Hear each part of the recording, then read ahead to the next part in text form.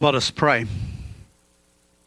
So, Father, we thank you that you invite us through Jesus to come into your presence, make our needs and requests known to you. So even now, Father, draw us to yourself and mold us and shape us into the image of Jesus. And may the words of my mouth and the meditation of our hearts be pleasing in your sight, O Lord, our strength and our Redeemer. Amen. You may be seated. Good morning, everyone. So good to see all of you this morning. And thanks to all who came out for our services on Ash Wednesday as we began Lent. We had very, very good attendance, including 35 people at the 6:30 a.m. service. And so thank you all so very much. And it did my heart good to see everyone out that day.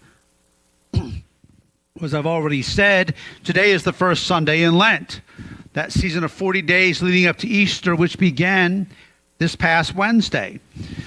Just by way of background, as we read Wednesday in the preface, or the invitation rather, to a Holy Lent, part of the purpose of Lent in the early church was twofold. One, to prepare new converts to the faith for baptism, which would take place on Easter. And then also for those who had been put out of the church or were under discipline due to notorious sins, but who were penitent, it was a time for them to be restored to the faith and received back into fellowship of the body. What I want to do this morning is on this first Sunday of Lent, is to look at our reading from St. Mark's Gospel, specifically verses 12 through 13, which describe the temptation of Jesus in the wilderness. As we do this, we will identify some principles from this scripture passage, and then we'll make some specific applications for us during this Lenten season. In Mark 1, 12 through 13, we read of Jesus being tempted in the wilderness. This record of his 40 days in the wilderness is found in all three of the synoptic Gospels, Matthew, Mark, and Luke, and it is always the reading on the first Sunday of Lent, the gospel reading for this week, regardless of whether it's year A, year B, or year C in the lectionary cycle. Mark's account is unique in that it is by far the shortest, just 2 verses, where we read, "The Spirit immediately drove him out into the wilderness, and he was in the wilderness 40 days, being tempted by Satan. And he was with the wild animals, and the angels were ministering to him." Despite Mark's account being by far the shortest, even in its brevity, Mark gives us some details not mentioned specifically in the other 2 accounts. The emphasis on Mark is a little bit different, yet complementary to the accounts in Matthew and Luke. And this event follows immediately on the heels of Jesus being baptized by John in the River Jordan. Jesus' baptism takes place on the edge of the wilderness. So let's take a few moments as we look at this text in some detail to make some application to our lives. And I have 3 main points of emphasis this morning. First, Jesus was walking in God's will, verse 12. Following his baptism in Mark verse 1, 10 through 11, we read of the Holy Spirit descending on Jesus like a dove, and a voice coming from heaven saying, "You are my beloved Son, with you I am well pleased." Now in verse 12, we read that immediately the Holy Spirit drives Jesus out into the wilderness. Immediately, the Holy Spirit drives Jesus out into the wilderness. This is very strong wording, much more strong than simply being led or directed to do something. The word drive here is the same word that is used elsewhere to describe Jesus driving or commanding demons to come out of people.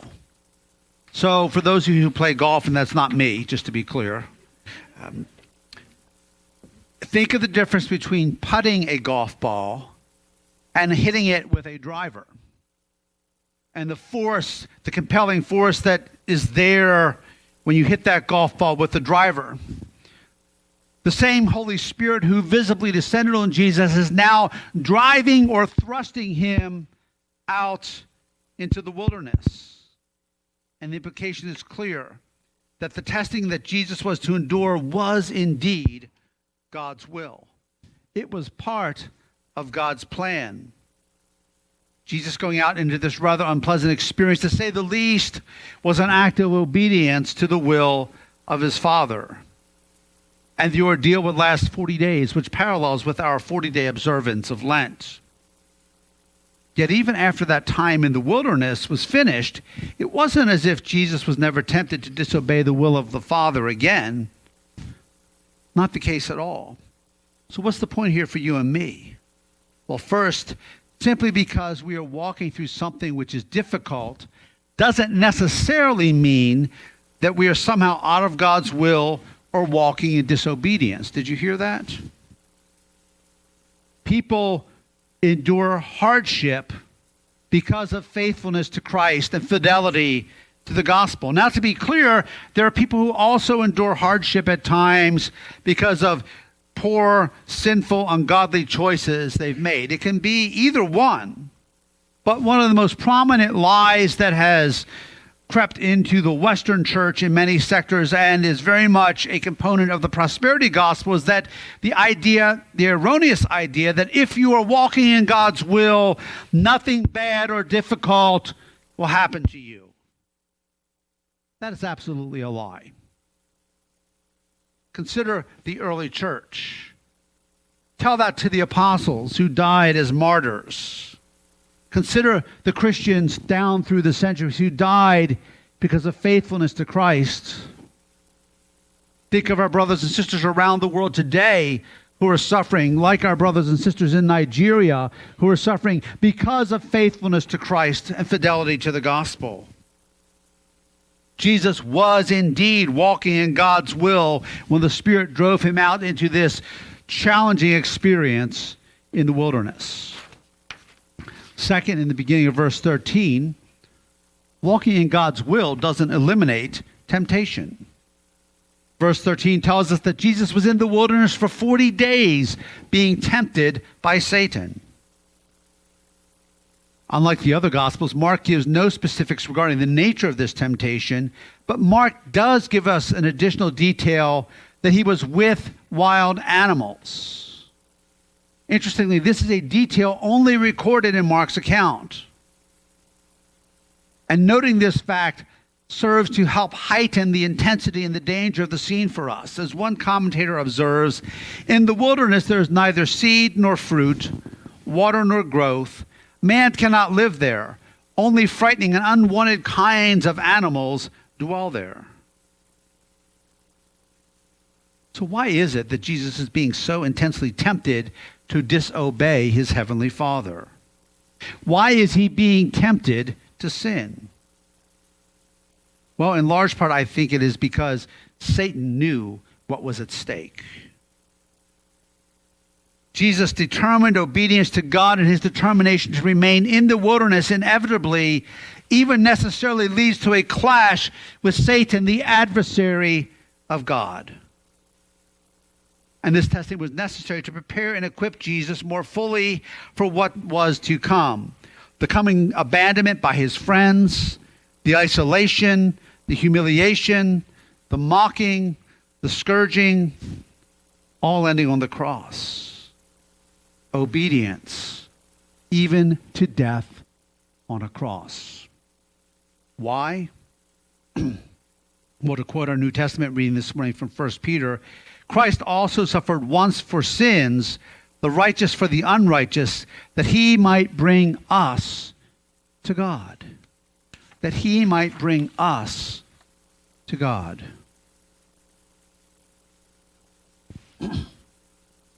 So if Jesus, God the Son himself, was intensely tempted because he was doing the will of God, should we expect anything less in our lives? If we are walking in the will of God in obedience to him, we will experience adversity and we will be tempted. Satan desires nothing more than to cause you and me to mess up, and to mess up big time. Why? Because our sinning, our stumbling, our falling hinders the spread of the gospel, and it causes other people to stumble as well. We need to pray for people called to Christian leadership. People who Satan homes in on and tries to attack them at their most vulnerable place, knowing that if they stumble, it will cause many others to stumble as well. Now, to be clear, the fact that we are tempted doesn't mean we should run toward or flirt with temptation. That's not the way you overcome temptation. We overcome temptation by pressing in closely to God and through full, wholehearted obedience to Him, which God makes possible. As I emphasized last Sunday, we must stay close to the Lord. I will come back and make some application of this in my conclusion this morning. But we must also remember that temptation itself is not an indication that we are walking outside of God's will. Rather, it may very well be an indication that we are very much walking in obedience to God. And let's not confuse temptation with the act of sinning. That's another thing that Satan, I think, tries to sometimes mess with us and our heads about. Even when we are intensely tempted, that isn't necessarily the act of sinning. It's acting on that temptation, stepping into that sinful way of being or acting or doing or speaking or thinking that is sin, not the temptation itself. Walking in God's will doesn't eliminate temptation, but in the midst of temptation, in the midst of it, God equips us to resist and overcome temptation. And that brings us to the final point. Second half of verse 13.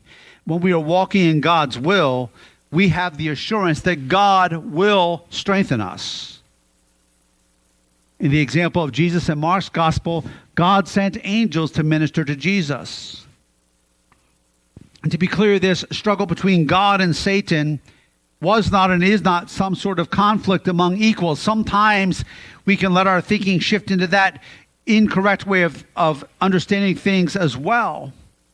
As if somehow, and I know I've talked about this in previous sermons, but as if somehow God and Satan were on the same level. It was God, it was Satan. That's called dualism, and that's not correct. That's not scripturally accurate. It's not even like this. It's like this.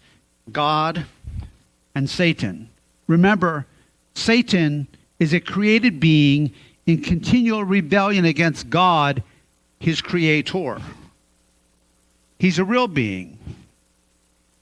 And he brings against us everything that he can. But he's a created being, and we serve the Most High God.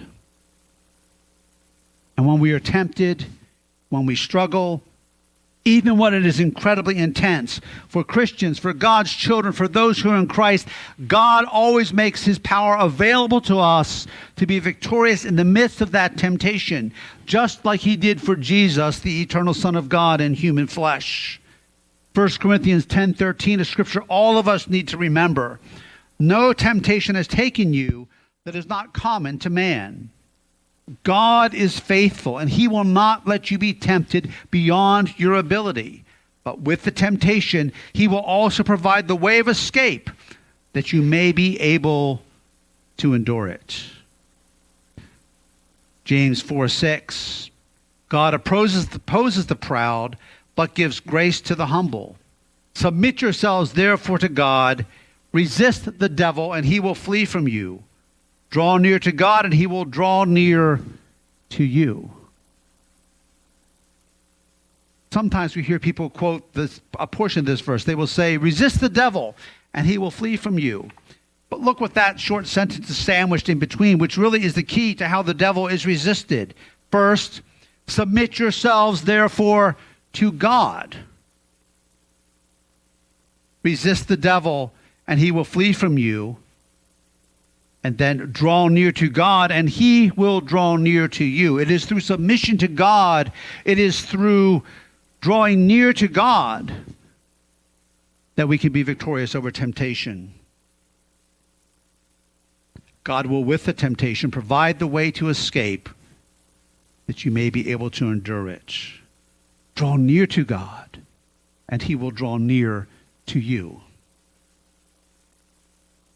What an appropriate focus for this first Sunday in Lent. So what are some of the ways that we can draw near to God? And this is certainly not an exhaustive list, but godly practices, things like prayer, fasting, study, meditating on Scripture, giving ourselves and our resources more fully to the work of God, becoming more fully and consistently a part of this Christian community, this community of believers, imperfect people that we are, together, iron sharpening iron and drawing closer to Christ. We have a list of Lenten resources that came out in our newsletter and would encourage you to avail yourself of those. I'd encourage you to, if you don't use the prayer room with regularity, you begin using the prayer room. If you need the code to the door, just call the church office. The prayer room is available 24/7. I'm not saying the code because I'm on the internet right now and probably should announce it to the whole wide world. But call the church office. We'll be glad to give you that code. The list could go on and on. But all of the things I've mentioned and so many other things are spiritual disciplines. They are joyful, freeing practices given to us and modeled to us by Jesus himself and given to us by God. And the point of them is that our hearts and lives are more fully aligned with the heart and the mind and the will of God. As God works in us and we draw closer to God. And the more and more we do this, the more powerfully the presence and grace of God is at work in our lives, equipping us to more fully and wholeheartedly obey him. And as this happens bit by bit, more and more, as we're drawing closer to God, the power of temptation over us loses its hold. Its power over us becomes less and less and less. Why? It isn't simply about self-denial or jumping through hoops. All of these things we've talked about, these disciplines I've just mentioned, things I talked about in my message on Ash Wednesday, they're about God having more of us, about us making more room for the work and the will of God in our lives. As by his Spirit, he works to strengthen us and mold and shape us more and more and more into the image of Jesus. Lent, these 40 days, are a good place to start afresh, or perhaps by God's grace to step things up. But not just for 40 days. Instead, may it be for the long haul. As God continues that pruning and that work in our lives. Someone said to me after first service, he said, I realize God doesn't just take it all away. It's more like God's pulling a weed out here and a weed out there, and bit by bit, more space is made for God in my life as that clutter and that junk is removed. And this happens so that God is glorified, and so individually and all of us together as a family of faith, as a church family in Christ, can walk in victorious obedience to God and to all that he wills to accomplish in and through us. That's what this is about. That's what these 40 days are about. God working his will more fully in and through you and me. Let us pray. So, Father, we thank you for the example of our Lord Jesus Christ, God the Son, incarnate in human flesh and blood. And that Christ has gone before us, not only in the wilderness, but on the cross and through his death and resurrection, which we'll celebrate just a few weeks from now. Father, thank you for your promise that as we submit ourselves to you, as we draw near to you, you will strengthen us, and you will indeed make way in every temptation, in every circumstance, that in you and by your grace and power we can stand strong. So, Lord, in these 40 days of Lent, may we draw close to you. May we press in. May, Lord, we discipline our flesh, not simply to chastise ourselves, but, Lord, may we discipline ourselves and yield ourselves to you to make more room for your good and gracious work in our lives and in this church, and to position ourselves to be more fully used by you for your plan and purposes. We pray all these things in Jesus' name and for his glory. Amen.